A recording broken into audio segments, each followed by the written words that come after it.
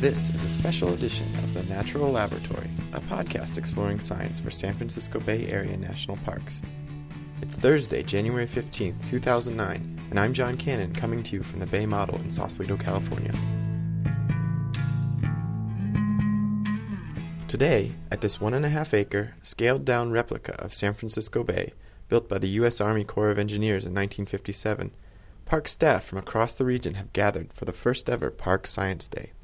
For the next few hours, park scientists and interpretive rangers will learn about and discuss a cross-section of the science happening at Golden Gate National Recreation Area, John Muir National Historic Site, Pinnacles National Monument, Point Reyes National Seashore, and other parks in the San Francisco Bay Area network. A National Park Science office can feel like a beehive. Researchers buzz hurriedly in from their fieldwork to enter data and replenish supplies, only to get back to their project sites to collect more data.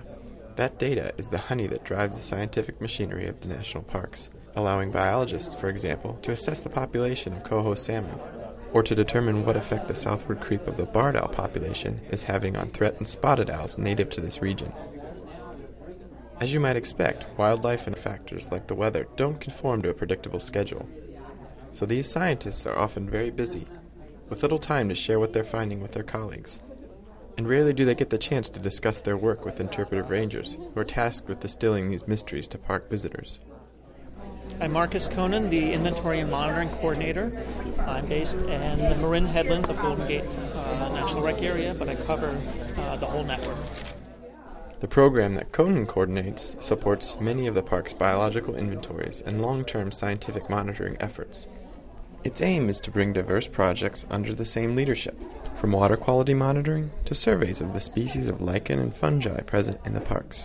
Scientists can then look at all the data and trends put together to help assess the health of both individual species and entire ecosystems protected by national parks.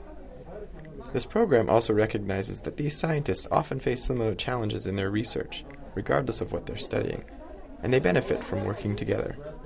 But to accomplish this mission, the program's leaders realized that they needed to explore new avenues for researchers and other park staff to communicate with each other.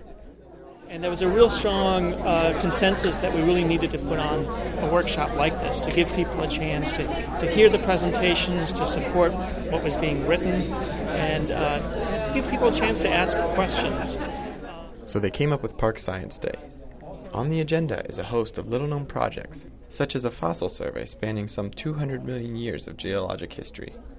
My name's Will Elder, and I work at Golden Gate National Recreation Area as an interpretive ranger.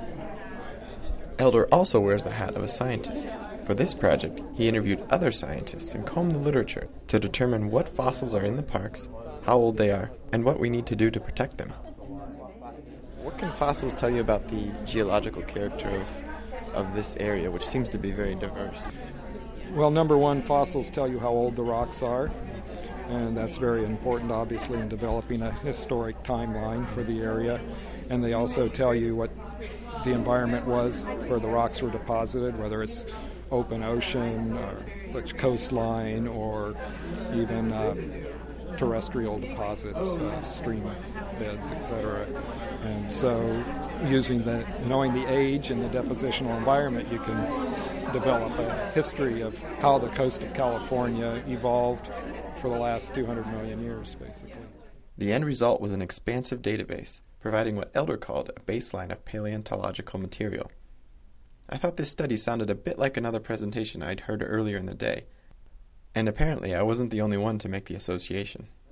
During lunch, I was sitting at a table with Joe Kenyon, who's one of the data managers and researchers with the Pacific Coast Science and Learning Center, and I asked him if he ever heard of Will Elder's presentation on the fossils that were found along the coast.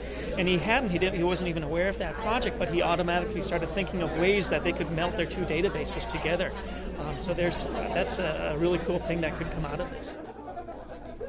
Kenyon presented a project called the Coastal Biophysical Inventory, which took stock of present-day organisms and habitats along 161 kilometers of coastline between Tomales Point at Point Reyes National Seashore and Half Moon Bay south of San Francisco.